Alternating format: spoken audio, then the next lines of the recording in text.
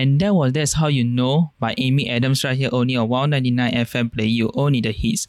I am Chun Jie and I'm here with... Hey guys, I'm Wesley Neo. Get your friends to join our Telegram group at Campus Radio CC to listen to online shows, and don't forget to follow us on Instagram at Campus_Radio CC, and don't forget to follow us on Spotify at Wow 99 FM too. So Wesley, when was the last time that you have been to the movie theater and what movie did you catch? Well, Tun Jie, the last time I went to the movie theater was about a few weeks back at Waterway Point Sean's Theatre. So me and a group of my friends, we went to catch this horror movie called Quiet Place Part 2. Oh. And I can tell you that after watching Quiet Place Part 2, I fell in love and I'm so hyped for the next part that is coming out in a few years' time. Oh, I love the Part 1 sequence. Yeah, after I watched Part 1 through Netflix, I tell you that it was very good. They made a way to let silence take the position of being scary. Yeah, that's true.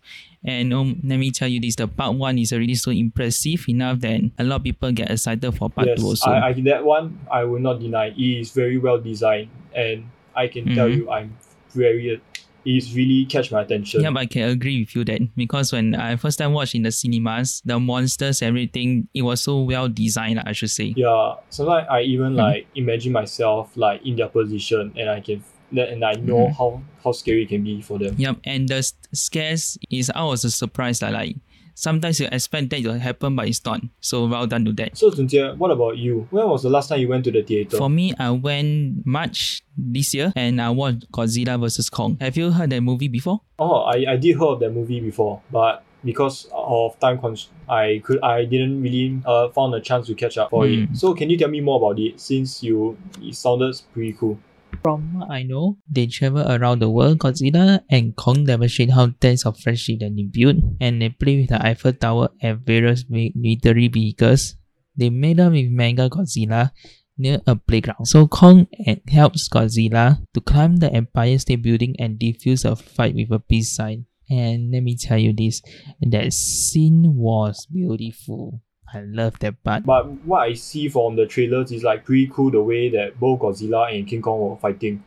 And I can tell you it's really breathtaking to see that in the movie. Yeah, correct. And the ending scene, that's what I love most because it's touching and you can feel the sadness and the loveliness about the characters itself through the movie. Well, I hope Netflix have Godzilla vs. King Kong because I really am interested in watching it now. So that you can check it out.